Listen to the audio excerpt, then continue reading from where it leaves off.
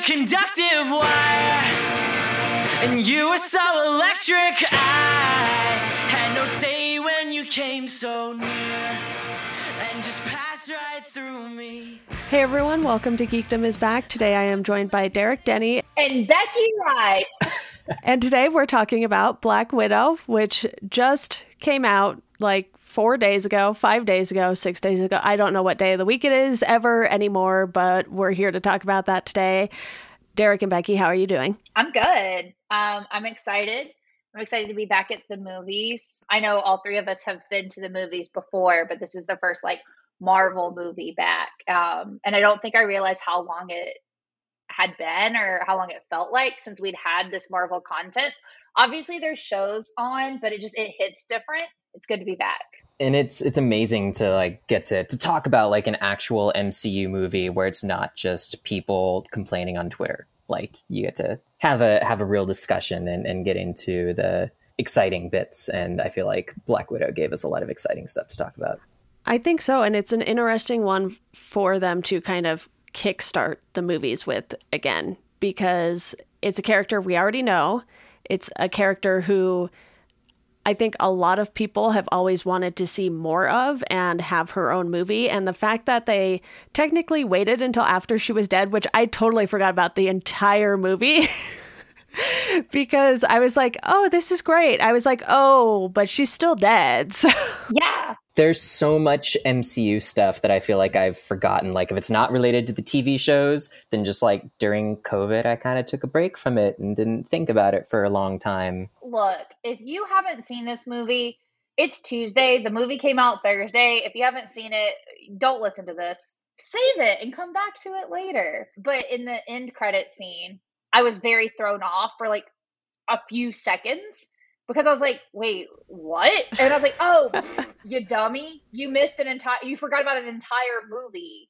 And yeah, so that was wacky. I also, what you're saying, Deanna, about how it feels late because, right, she's dead in the MCU now. I feel like it's late because this is something that people were asking for as early as when we first met her. Since Winter Soldier, at least, for sure. At least since Winter Soldier. Which, by the way, I have gripes about that too, because I stan Bucky and Natasha, and that's never going to happen in these movies, right? That's going to be a thing that's just in the comics, and so I have it's fine. Well, to be fair, I'm pretty sure Falcon and Winter Soldier made it clear that Bucky is just never going to find happiness with anyone. But him and Natasha love each other because they learn that they can, even though they've been programmed and conditioned psychologically to not care about other people, that's not who they have to be forever. And they're a really great couple. Which, touching on that before we dive into the cast, they kind of go through that with her in this movie. They explain that she's not the same person she was because she was able to get away. And I really like that. So you obviously have Scarlett Johansson coming back as Natasha, but they add so many characters to this. And Becky, real quick, I know you and I talked about Haunting of Bly Manor, and they had little Violet McGraw on this, who was the perfect young Yelena. I looked at her and then I saw Florence Pugh and I was like, oh, she's just going to grow up to be her, right? I had no idea about the children casting in this film. And as soon as I saw her, I was just like, whoa, very good casting. I look at Violet McGraw and I'm like, okay, yeah, it makes sense to me that this child grows up and looks like Florence Pugh. And so A+ there. The girl that they cast to play Natasha, I think it's more of oh, okay, I don't know. But it's not so alarming that you can't see it, because especially that scene when it transitions over, right? And it closes up on her face and her eyes are closing and then they open and it's actually Natasha. And that, I did not see it until that transition. And then once that transition happened, I was like, oh, actually that was also very good child casting. That child also looks like they will grow up to look like Scarlett Johansson. I just didn't see it until that transition happened. Yeah, it was really good.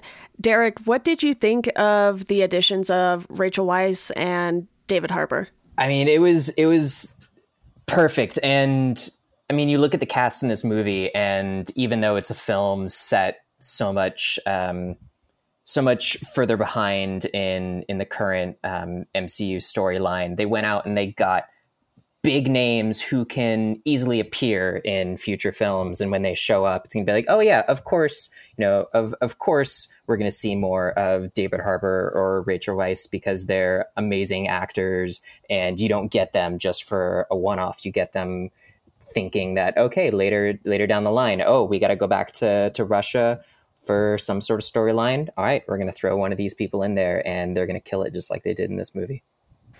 Marvel has been so good at casting for so many of these roles. When you look at who they've casted, as Iron Man, Captain America, even Scarlett's casting, the fact that these people aren't getting tired of these roles too necessarily after 10, 15, 20 years for some of them, it's like kind of crazy. Not 20 years, but whatever. You all know what I mean. I mean, Iron Man was 2008? So he was probably working on it 2007, maybe cast 2006. So 15, possibly. Yeah, and it's taken until 2021 for Robert Downey Jr. to kind of be like, all right, I'm done. I'm unfollowing everyone on social media. I'm good. You take the ball and you run from here. Yeah, but I thought this movie was very well casted. William Hurt somehow always looks like he's about to die, though. Like, I don't know what it is about him. I feel terrible saying this, but it's just like every time I see him in a role, they're like, let's make him look as old as humanly possible, but still alive. I think it's getting to the point where every time I see Thunderbolt Ross, it's like, they need to like get the Thunderbolt story going like real quick, because I don't know if he's going to be able to do it 5 years down the line. I don't know, though, that they technically necessarily even need him to do that, right? Like, it can just be like, this is where this name comes from. I think it is very clearly being set up as we speak, like very heavily, which is fun and exciting. Yeah. Any other casting notes from either of you? Pew pew. More on Pew? Okay. So I think that this movie should have come out like 6 or 7 years ago. That being said, if it did, we would not have had Florence Pugh in this movie. And I think she absolutely like steals the show. She is so incredible. And I also think that it's very interesting to take a look at like Scarlett Johansson's trajectory as an actress, and then now like Florence Pugh's trajectory as an actress, right? Like you have this like very beautiful, but like really good at handling comedic timing, indie actress that is now going to be an action star and pulls it off very well. I think that that's very interesting to see the two of them side by side in that way, because I do think that there are a lot of parallels there. Yeah, this isn't necessarily a casting choice, but like a story change choice. But I think like the decision to make like Yelena and Natasha having known each other as children and like growing up as like somewhat like siblings, I think that that was very interesting to me. I felt like it was super believable when I was watching them, both as children and the adult actors as well. But yeah, I think Florence Pugh absolutely crushes in this movie. Just out of everyone I've spoken to about this movie, like regardless of whether they loved it or they were lukewarm on it, Pugh is everyone's favorite part, and she brings like the relationship between Yelena and Natasha, like it carries the movie, especially because like we have this character Black Widow who we've seen time and time again, and she's finally get her own film, and they needed to give us something that we didn't already know about her. And so you pull in this fantastic cast and you let Pugh and Johansson go off on one another to really give the emotional investment in the film, and it was by far my favorite part. Yeah, because they wouldn't have been able to just like strictly dig into like the Red Room stuff, because they covered a lot of that in like Agent Carter. And so I think that bringing that in and like, taking these characters that we already know, or well, maybe not everybody knows, but are already in like the Marvel universe, and then slightly shifting their like connections to one another, One of my favorite things is when Marvel takes characters that either aren't very well known or just aren't super well read into and turn those into films or shows because they get more freedom. Like Guardians of the Galaxy, I think, is a really great example. I think one of the biggest reasons that movie had very few complaints right out the gate is because it's a series that like just significantly less people are familiar with. And so people can get less upset about changes that are made. And I think that this is a really good example of that. Seeing how these characters are connected or connecting to each other. Also, Taskmaster. Like I had a good time at the movies. Yeah, and speaking of having a good time at the movies, Derek, you went to the premiere where some of the crew was present for this. So can you tell us a little bit about that before we dive into story? Yeah, I'm very lucky. I am a part of a charity cosplay group called the Avengers Initiative, where we're located in Southern California, Northern California, in New York, and I think one or two states kind of in the middle of the country. And we do a lot of like charity work, hospital visits, where we all dress up. Normally as Marvel characters. Sometimes we get some DC or some Star Wars thrown in there. And Marvel knows about us, and when they have big premieres or big events, they reach out to us and get us to show up in cosplay. I was fortunate enough to go to the Endgame premiere, and that was amazing. And for Black Widow, I think because of COVID reasons, they didn't do one huge premiere, but they did like a premiere fan event in Australia and one in England and one in New York and one in LA. And I went to the Los Angeles one. The directors and the producers were there. Kevin Feige was there. It was nuts being able to see Kevin Feige in real life and being like, thank you for like giving me all these amazing things in my life over the past decade and a half. And please take care of yourself because I need you in my life for the next like 3 decades to give me more amazing stories. But it was awesome. One of my cosplays is Hawkeye. And since Hawkeye and Black Widow have a connection, that's what I wore. And it was awesome. Some of the lesser actors from the film were there, but no one who I recognize, but it was great. Just they did it at the El Capitan Theater in Hollywood. I was able to rock the red carpet, get some awesome photos, and it was the first time since before COVID that I was able to like wear my cosplay and go out with other cosplayers and be huge dorks together and run up and down Hollywood wearing hot spandex and leather. It's just one of those things that like I can truly tell that Marvel cares a lot about the fans of the MCU and about this film in particular, because it really pulled out all the stops with all the cool photo ops and swag that they gave out. I'm currently wearing my Black Widow global red carpet fan event hat. But it was amazing. It also meant that I got to see the movie about 2 weeks earlier than everyone else. So I've been struggling because I really, really, really wanted to talk about this film, but no one else can see it. But now everyone can see it, and they don't even need to leave their home if they want to spend $20 on Disney Plus. I texted Derek when I got out of the movie because I went Thursday at like 5:00. Deanna, I think you and I were at the movies roughly around the same time. Just, you know. We both went at 5, but in different time zones. Yes.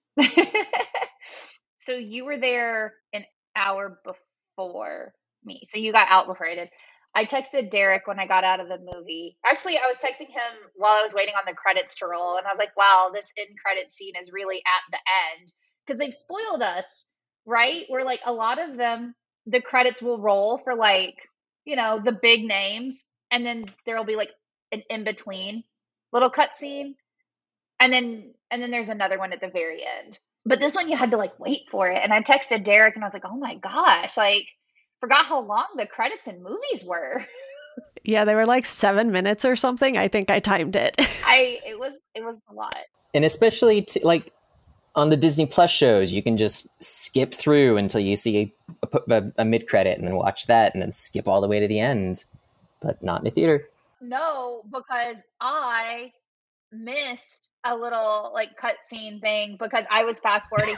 I didn't notice that there was like, I didn't see like a little blip or like whatever. And then friend of the podcast, Shane, was just like, yeah, about that end credit at the end of like that episode of Loki. And I was like, what are you talking about? And he was like, oh, you should watch that. And I was like, what end credit? What end scene? And so I had to back up on like, because it was episode 4.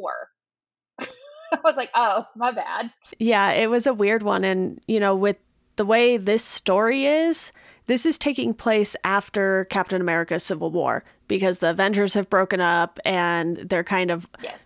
either in jail or on the run for half of them. And I wasn't sure if they were going to have an end credit scene because I was like, this doesn't lead into the next movie by any means. And then I was reading, I was like, oh, it's an end credits for a Disney Plus thing. That kind of makes way more sense. So for anyone, in case you thought there wasn't going to be one, there is one. We will talk about it later. But because of where this story takes place, I wanted to get your thoughts on the fact that they could have literally just released this after Civil War, and they did not. That is my biggest criticism. Like, as much as I enjoyed the film, I couldn't help just sitting in my seat being like, I would have loved this so much more if it came out years ago. Like, why did it take so long for this film to get made? Was it, I don't know, Marvel dragging their feet on giving a female character her own movie, or script issues? Probably the first of those. But that, yeah, they dropped the ball there. I think that there's a couple of different things. I think while this absolutely could have come out directly after Civil War, I don't know that this is the story that they would have written. I think that this is definitely a story choice that some of the pieces of this story were clearly made later. I also, unfortunately, because I think the same thing happened with Miss Marvel, right? Where we knew that this movie was supposed to be happening, right? Like Captain Marvel? Is it what yeah. They're very different characters, Becky. Well, she was Miss Marvel before she was Captain Marvel, and they just jumped the gun in the movies. For those of you who don't know, I own several key issues of comics featuring Carol Danvers, so don't come at me. There have been a few Miss Marvels. Don't tweet at me. I know what I'm talking about. But when they started talking about it, though, I think there is a movie, it will feature Carol, and it was very unclear if it was going to be Miss Marvel, Captain Marvel. What I had been expecting for a very long time was that the way that we were introduced to her was going to be through like Guardians of the Galaxy or Guardians of the Galaxy 2, and that then she would get her own film, and then it just kept getting pushed back. And it feels like the same thing with this, where like people have been asking for this for years and they've been like, yeah, we'll do something with Black Widow. And we got it and it was good, but it would have been way better if we had gotten this movie like in 2017. Do you think she needed to be dead in order for them to tell at least the end of this story the way they told it? I don't think so, because I feel like a Black Widow solo film was always going to be about the Red Room and getting into her history.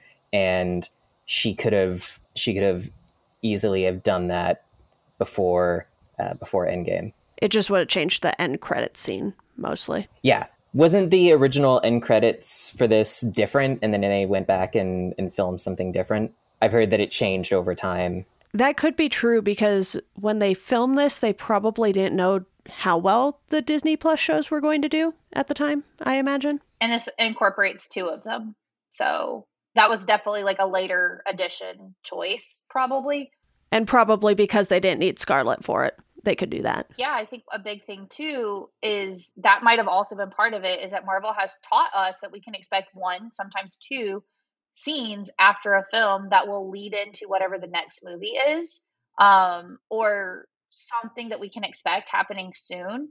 And this story is so siloed off, which is very much like true for Black Widow, like in the comics, where she's very much like in other people's shows or books, sorry, not shows, but like, and doesn't really get her own stuff until like the late 90s, early 2000s. And even then, most of them are like 4 to 7 issue runs, and they're good and they're very interesting. A lot of them, they're not like superhero-y. They're very like just straight up like a spy comic, which I really enjoy personally. But how do you tie a story like that back into everything else that's happening in these? I don't know. I wish it had come out sooner, but I feel like the story that we got would have been a very different story, and I would have probably ended up liking it less. And I think too, over time, like whenever the next big crossover is, whether it's like Secret Wars or Young Avengers, the big event film, when I inevitably go back and rewatch everything in chronological order, I feel like, watching this after Civil War, I probably won't have those complaints after some time, and I can go through and kind of watch where this is supposed to land. Because it does the thing that you always run into the risk of when you go back and do a prequel so far down later in the line. Like, it doesn't change any of the history. It doesn't make anything that happens after it chronologically untrue. The biggest thing is like, oh, where does Yelena go for the next few years? Well, I'm sure they'll get into that later down the line. And Yes. I'm whispering so that people have to crank their volume up to hear what I said. And then they'll blow their ears out when they listen to the rest of it and forget to turn it down. Yes. It's the lesson about the Thunderbolts. Sometimes they're good, sometimes they're bad. Mostly bad, but sometimes not so bad. It's a bunch of bad guys doing not so bad stuff. Sounds about right. That makes me think like in Loki. Oh, I won't talk about Loki. I want to, though. But we'll save that for a different episode. I think we all want to talk about Loki all the time. I know.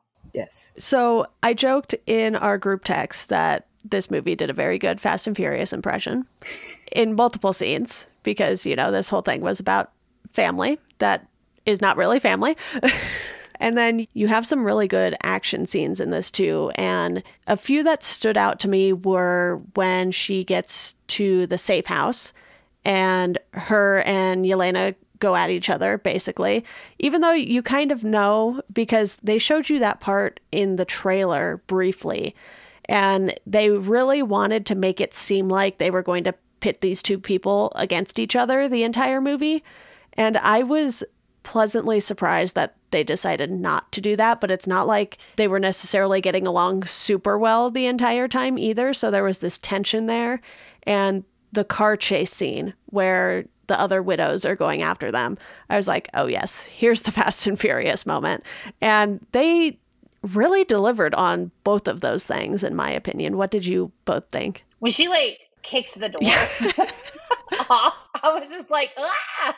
I got really excited. Those landed so well because they were mostly practical effects. Like those are, and that kind of gets into the end of the movie, which I won't talk about yet. But I mean, anytime you give me tons of action and make it all or make most of it practical, I'm gonna love it. And I feel like even though you knew that Yelena and Natasha were going to get into it, like anyone with a sibling or like a family member who they grew up, who they're close to, like you watch that and you're like, yeah, I know what that feeling is. Like, I have a younger brother and we got into it and we were kids. And even though it's in a movie and they're superheroes, you still kind of understand what's going on between two siblings who just have beef.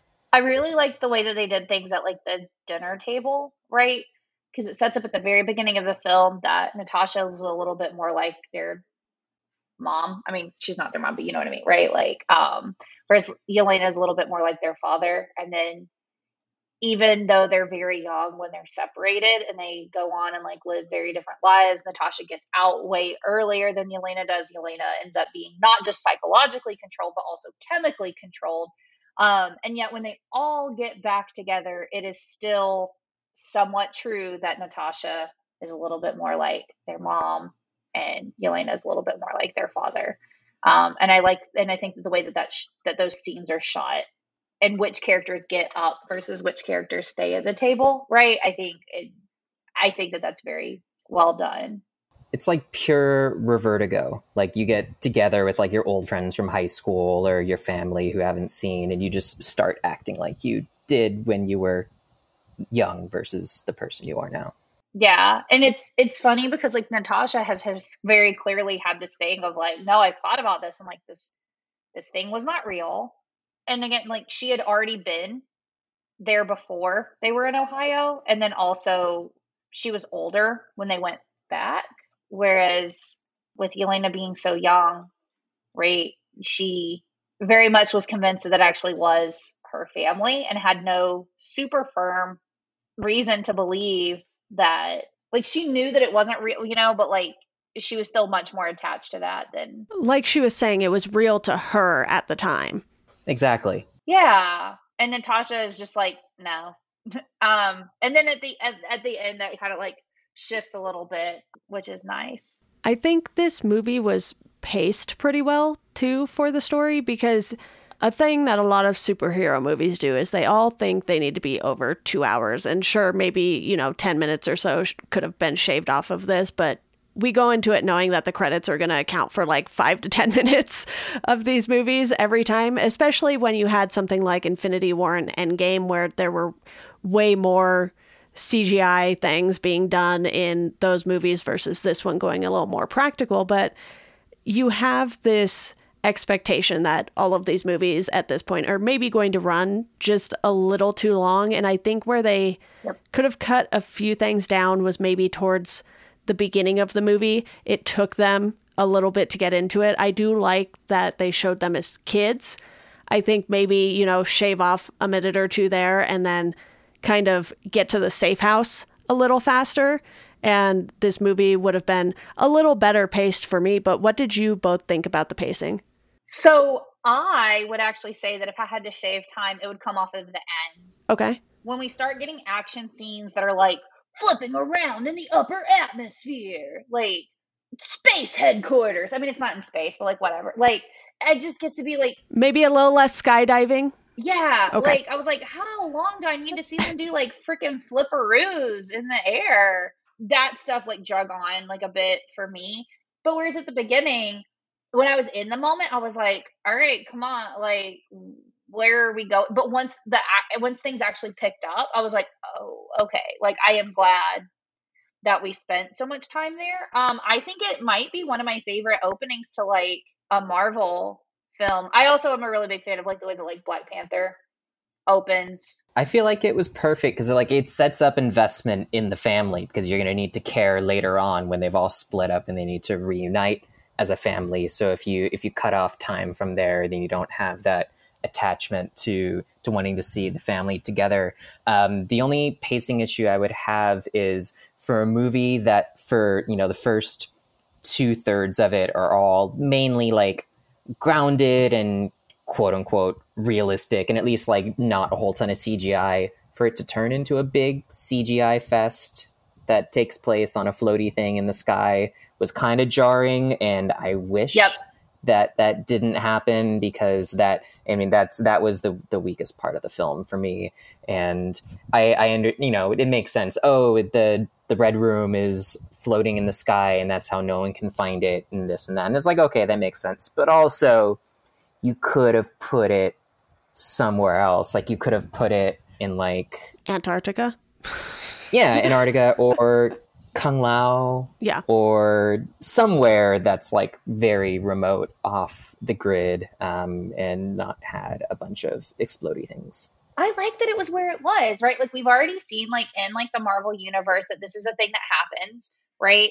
So it's not super like obscure necessarily. Right. It makes it very fun because like, right, like when she's watching like Moonraker and she's like, quoting this like James Bond movie, and it's very funny because you're like, oh, okay, this is like a spy thriller and she's watching this like spy film, but then it actually ends up being like, oh no, actually the secret base is actually just above the earth. And it's like, oh, you were telling me that earlier and I did not notice that until later. That's cool. Thank you for that. It's just the action that happens once they're up there. I'm like, it's so unrealistic that it's jarring. But I think that if we could have just done with significantly less of the like fighting in the air type of stuff, I think it would have been fine. And I don't need my superhero films to feel super realistic. But again, like you were saying, Derek, like this film is so grounded in reality because Natasha is enhanced, right? But she does not have super powers. Like this is not a film about super power people. I mean, it's a film about like enhanced folks, but yeah. And it makes me worried that I'm like, oh my gosh, there's gonna be something like ridiculous like in the Hawkeye show, because that would also jar me because, right, like these are characters that are a little bit more grounded than say like, Captain Marvels or your Anyone with powers. I can't think of. Yeah, I cannot think of a single other superhero because I don't read comic books. Not at all. Never owned a several $100 comic book in my life. No. Something you said does kind of make me think. I wonder if we would feel a little different about the end if it did something that Star Wars films always do, where you've got like the big space battle, and then you have like the Jedi lightsaber duel, where you've got like something happening in the air, and then like hand-to-hand combat or like face-to-face. And if the end were like, okay, you have Taskmaster and you have Black Widow fighting somewhere, and then up in the sky you have Yelena trying to free her family and also take down the Red Room and explode it, and you kind of just went back and forth between those two. I wonder if it would have had an effect. Also, that's like the first time we brought up Taskmaster, which I feel like says a lot about how Taskmaster was used in the film. Yeah, it was really weird to me, this use case choice. I didn't hate it necessarily, but like you're talking about like a really cool character essentially being used as like a pawn, and that's it. Very frequently just referred to as Dreykov's daughter, which is very interesting because Loki refers to Natasha. Or well, no, I had always thought you're right, like so there's like a twofold thing. Does Loki know like things about like Natasha? Or did Loki just happen to know about the Red Room? In the Avengers movie, she talks about how like she's done things that she like regrets, and she's hoping to like wipe all of that like off of her hands. And he's like, "Can you really get rid of all of that?" And then he pauses and he says, "Dreykov's daughter."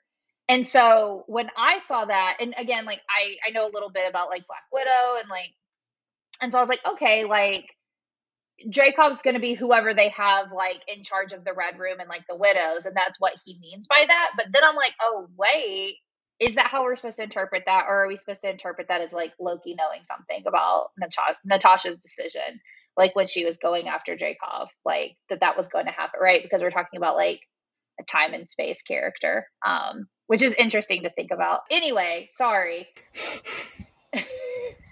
My brain has so many things happening in it. I felt a little bit let down by some of the Taskmaster stuff. Like, it was cool to be like, okay, great. Like, you're mimicking like anybody's fighting style. That's cool. I would have loved to see more of that.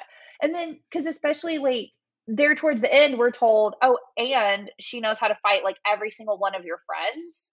I would have loved to see, instead of her mirroring like Natasha every single time, if Natasha had been like, oh, like I've seen this person do this thing, maybe I'll try mixing it up. And then she's very clearly able to be like, nope, I can also do this thing that Cap does. I can also do this thing that Iron Man does.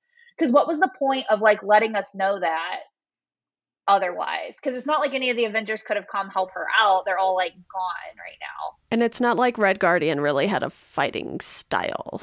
Yeah, his fighting style was, I'm a super soldier. Yeah. I'm just going to run at you and hope I mow you down. That kind of felt like his fighting style. Yep. So there wasn't really anything for Taskmaster to mimic there, because it was just like this out of shape man just throwing his weight around. Yeah. Yeah.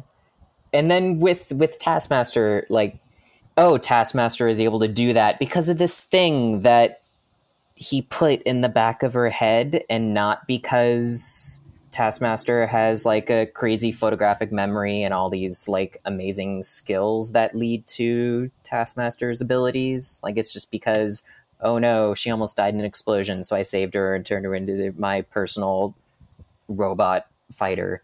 Like, Taskmaster has a cool backstory that didn't need to be changed that much. Like, making, not using Tony Masters and using someone else, fine, doesn't bother me at all.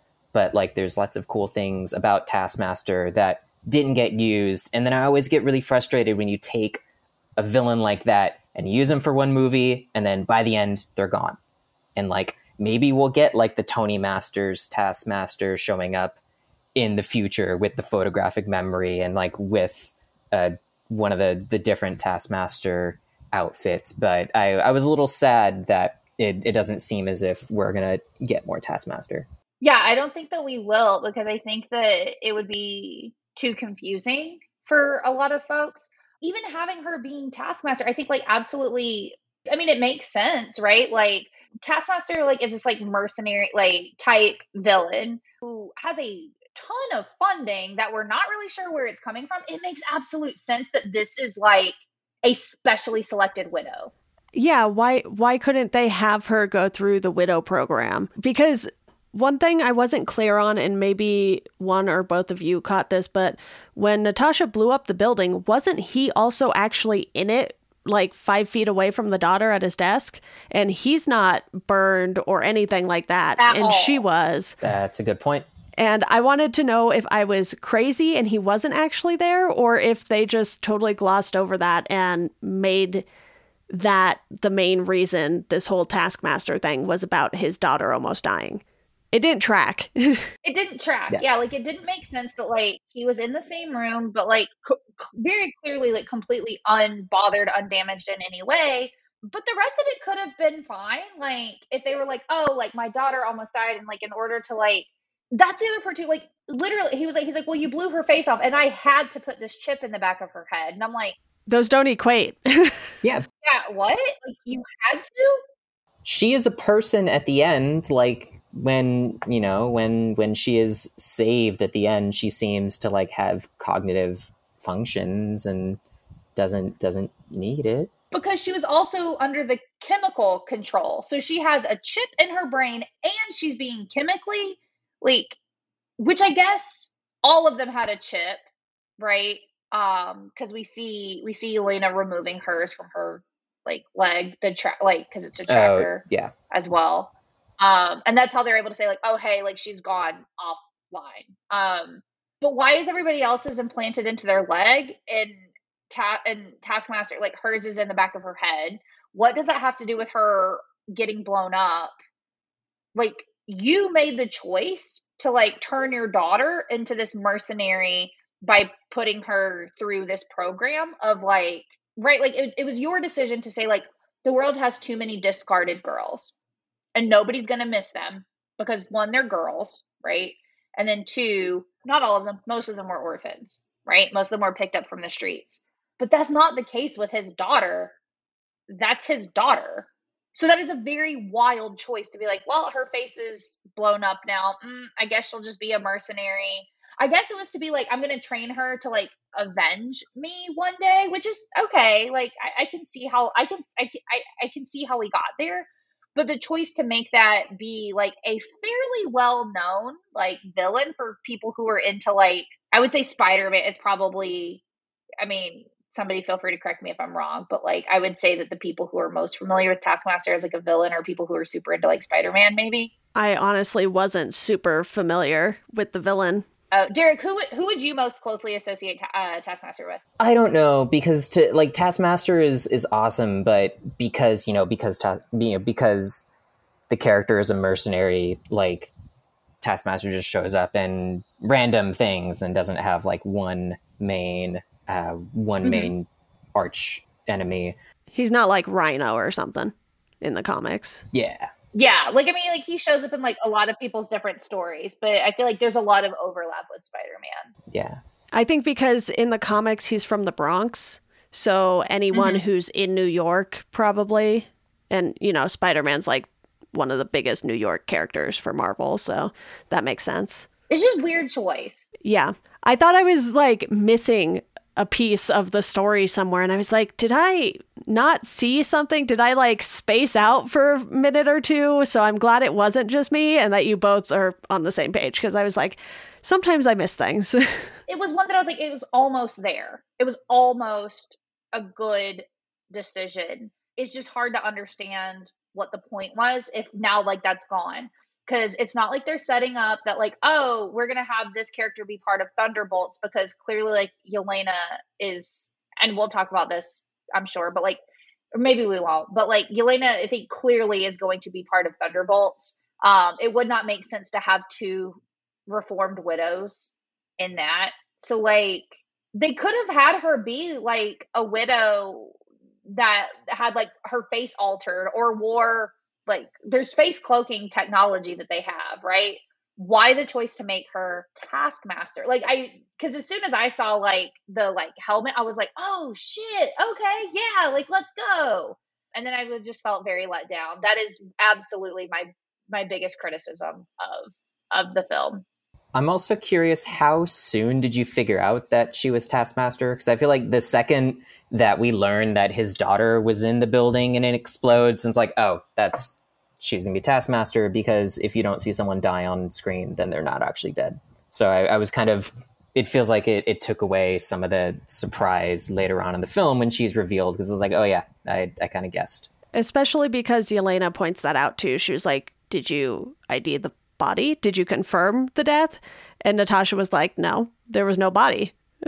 Yeah. So we're like immediately thinking, oh, those people aren't dead then, especially Dreykov.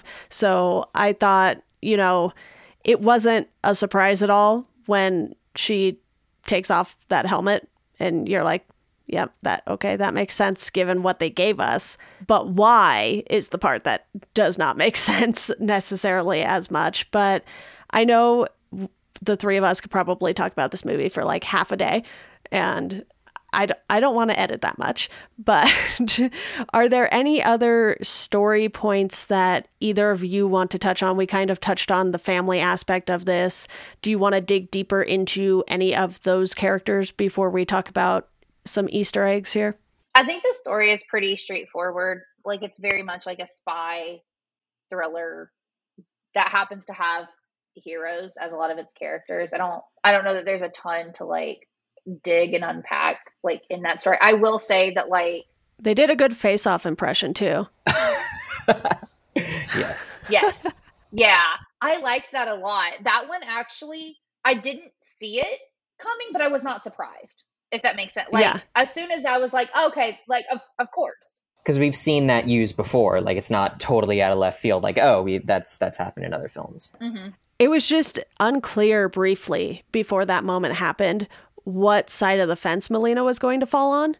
And I think that's why it worked so well, because we were like, oh, okay, we're relieved that she didn't like betray them. Natasha was able to get through to all of them in slightly different ways. Oh, yeah. When she was just like how did you not become completely hardened? Like, how did you keep your heart? And she's just like, I know I've been saying that I didn't care about y'all as my family this whole time, but like, these are things that you told me. And then you see that moment of her like, oh, and like some of that psychological conditioning kind of like unravels a little bit. And she kept the photo book that whole time. I know. Yeah. I was like, Also, like that moment in there, like the little reveal of Natasha being like, oh yeah, like we took these 3 holidays. We took the photos for all 3 of those holidays on the same day. I remember that. And like Yelena doesn't remember that at all. Like she remembers them being like separate events, essentially. I like the way that like impacts and affects Natasha's character. I think I really liked it a lot.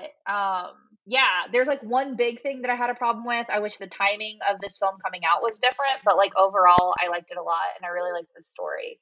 And I think we're all pretty aligned there. Derek, any other story points from you? I want to give a shout out to the prison break scene, just because that I feel like perfectly captured like the blend of action and humor that you get from all of the MCU films and TV shows. And that is something where I feel like once this gets up on Disney Plus and I can watch it for free, I could like just go back and rewatch that scene for 10 or 15 minutes if I had some free time and be totally happy with it. And it's a great way to introduce, it's interesting because you think about Black Widow and you think about Falcon and Winter Soldier, like we are starting to introduce these other super soldiers. Like it's not just Steve. And there's so many good stories that could be worth, that are worth exploring later down the line in whatever form they would like to. Yeah, I agree. This was definitely fun. Becky, I know you wanted to talk Easter eggs. I saw a thumbnail for a YouTube video that said there were 97 Easter eggs in this movie. And let me tell you, My brain does not pay that much attention. Well, I've only seen this movie once, so I don't Yeah. think I noticed 97. I noticed like a handful. Some of the stuff that people will say are like Easter eggs will be things like the Jeeps that were chasing them weren't police cars; they were shield Jeeps. Yeah. And it's like, okay, That's not an Easter egg. that's not. That's keeping the canon. They're like, did you notice that they had the shield logo? I'm like, yeah, because it was shield. Like that's not. Because of course S.H.I.E.L.D. would be going after Russian spies. Yeah, that's their job. Like, that's their freaking job. So when people say 97, I'm like, okay, like how many of these are actually like, or sometimes it's like multiple eggs like in one and they're counting them individually. Maybe there are. I don't know. Maybe we need to revisit it. Again, I know I've mentioned like I really like spy comics. And so like getting all this time with like Rick Mason, I thought was like really cool. I really loved the banter back and forth between Rick and Natasha a lot. And I think that was very good. And then a thing that's really interesting, if you're not familiar with Rick is actually the son of the Tinkerer. Oh. Who we have been introduced to already in the Marvel movies through Spider-Man Homecoming, right? And that's a thing that's like a not very well known, and they can choose to not do anything with that at all. But it also might mean that we might see Rick again in some capacity, possibly through like Thunderbolts, right? Because now like Yelena would also like has also clearly developed this relationship with Rick, or maybe somewhere anywhere else in the MCU, right? Because we've now had a little bit of that tie-in through Spider-Man as well. And so that one was really exciting to me. That one I feel like is fairly obscure. When I was younger, I really liked comics that weren't necessarily superheroes. And so there are sometimes these like one-off characters that I'm like, oh, that person. And people are like, why would you know that? But yeah, so that's one that I had. I've mentioned two other ones already. Like I talked about Moonraker, and I really liked that. I thought that was fun.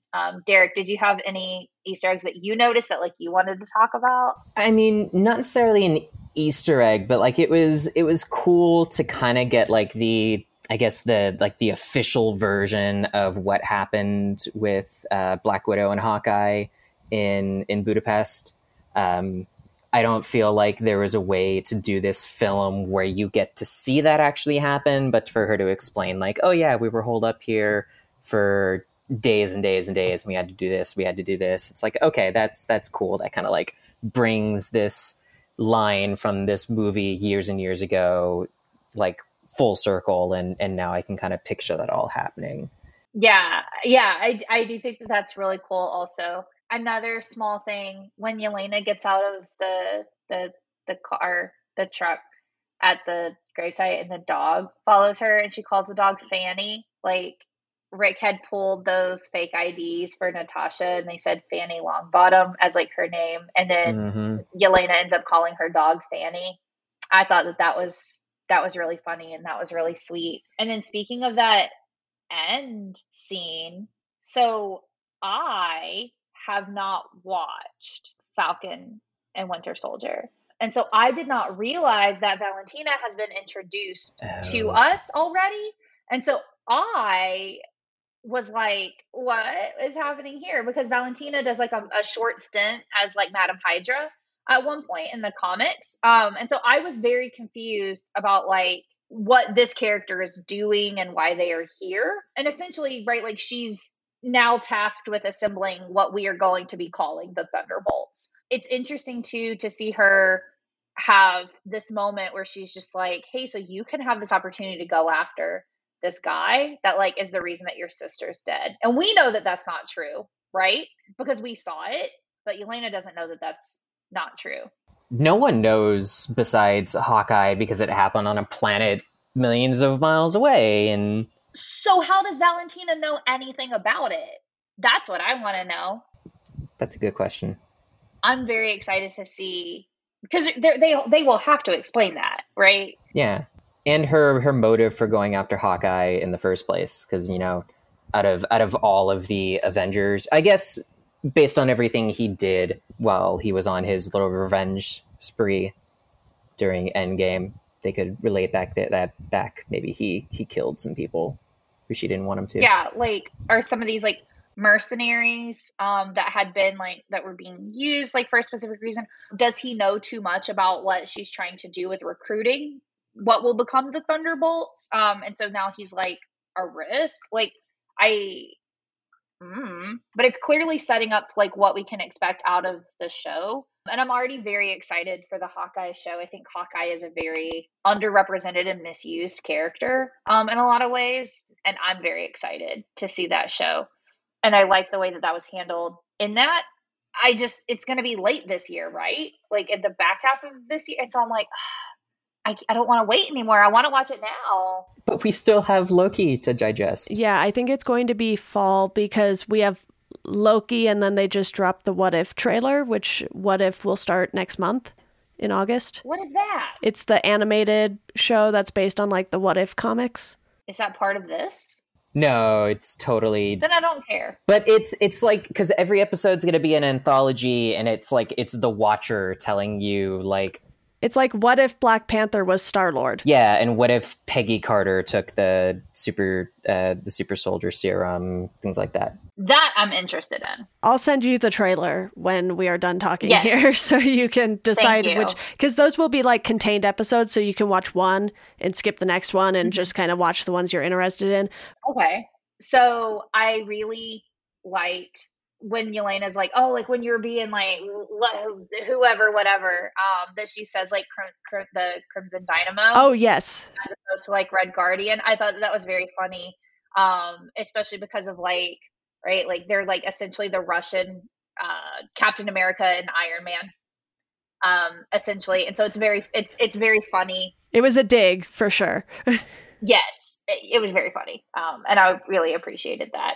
So I gave this a 3.5 out of 5. I had a really good time with it. Derek, how'd you feel about this one? I walked away thinking that it was comfortably like mid to high mid tier. I'm going to go see it again this weekend, and I feel like that a second watch is going to really help me settle.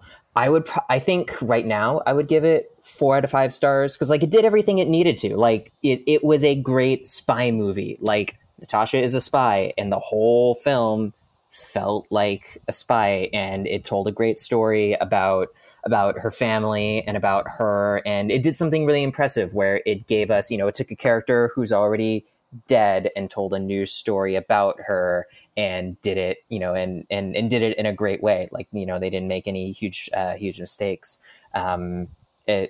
Story-wise, I absolutely feel like I need a second watch so I can focus on things that aren't just like, okay, what's the plot and how is this going to set up these coming TV shows and movies, and just really focus on the film and the story itself. I ended up giving it a 3 out of 5. I would say that in the realm of Marvel, however, it would be a 4 out of 5 for me. But as an overall film, a 3 out of 5. I try to do my best to just when I walk into like a superhero movie to just like suspend like the way that I normally think about film, or like the things that I think about like as being part of what's realistic. The last fight scene, and then just like how jarring and how big of like a hole the whole Taskmaster thing was, just kind of like really like knocked it back a couple of pegs for me.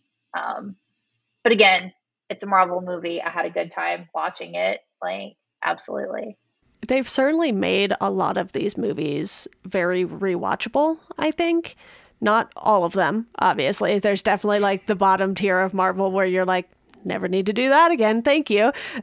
I never need to watch Age of Ultron ever again. Probably not. Oh, It's one of the worst movies. I disagree. Derek, don't do it. Derek's an Ultron apologist. Well, not necessarily. I'd say I'm too much of a Marvel stan to feel that way about any of that.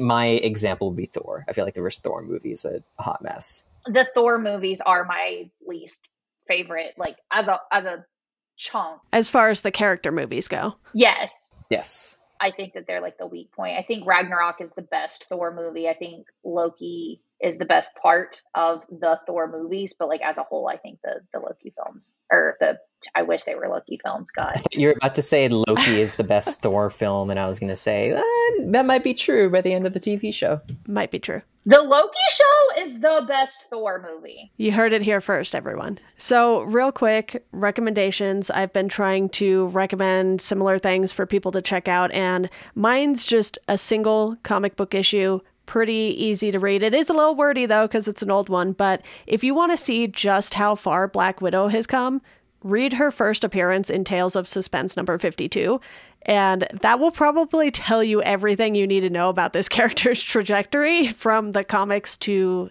this movie, basically.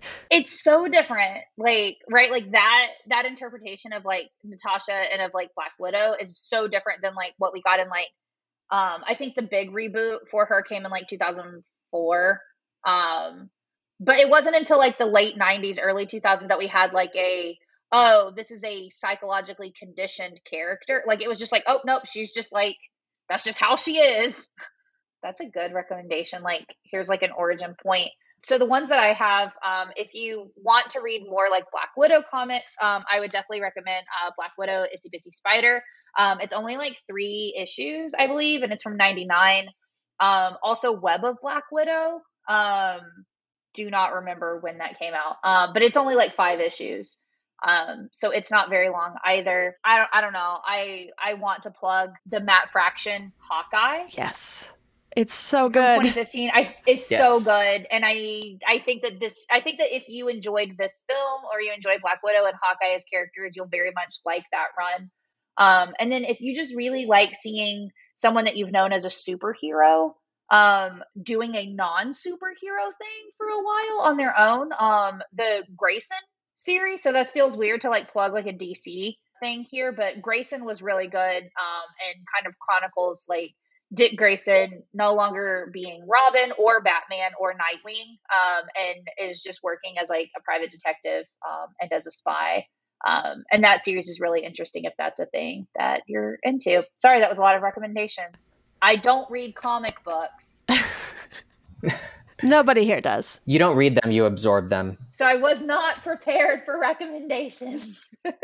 I would recommend, besides the Natasha and Hawkeye comic that was already mentioned, just the original Civil War storyline. You can find it in trade paperback. There's tons of like each character has their own version of it. There's also just like a Civil War, because like this story like refers to the MCU Civil War so often. It just reminds me of like, I love Civil War and it's probably my favorite MCU movie, but also the comic version is so good and so different that like you can have seen every single MCU movie and have no idea what happens in the Civil War storyline. Maybe Civil War 2 to a lesser extent, but it's not nearly as good as the original Civil War arc. I will just add that you probably don't have to read all like 500 tie-in issues, but if you read the main arc and if you have Marvel Unlimited, it will tell you what all of the tie-in issues are. I'm a person who is not fond of comic book events because they get too big, but I will read the main series and then ignore everything else. I like a few of them. In fact, I would say like I would read Civil War Thunderbolts if you're interested in Marvel and you're not familiar with Thunderbolts. I think that that's a good entry point maybe for some of those. The Miss Marvel ones are also very good. I agree. I tend to agree with Deanna. I'm not normally into like events because there's too much stuff going on, but I do think that Civil War was very, very good. I know why they did, but I was disappointed at the choice to call Captain America Civil War that, because it made me wish that there was some way to do a cinematic representation of the Civil War comic event. And there's just not. There's just too much going on there. But yeah, always a lot going on in those events that have all of the heroes, all of them. But that wraps up our discussion on Black Widow. Derek and Becky, thank you so much for joining me. It's a blast, as always, to talk to you two. Thank you so much. Thank you for having me, for having us. Yes, this is such a fun time. All right, everyone, that does it for this episode of Welcome to Geekdom. If you want to support the podcast, you can do so through our Patreon. If you want to follow us on socials, you can do so at GeekdomPod on Twitter and at Welcome to Geekdom on Instagram and Facebook. And as always, thank you for listening, and we hope you enjoy the rest of your day.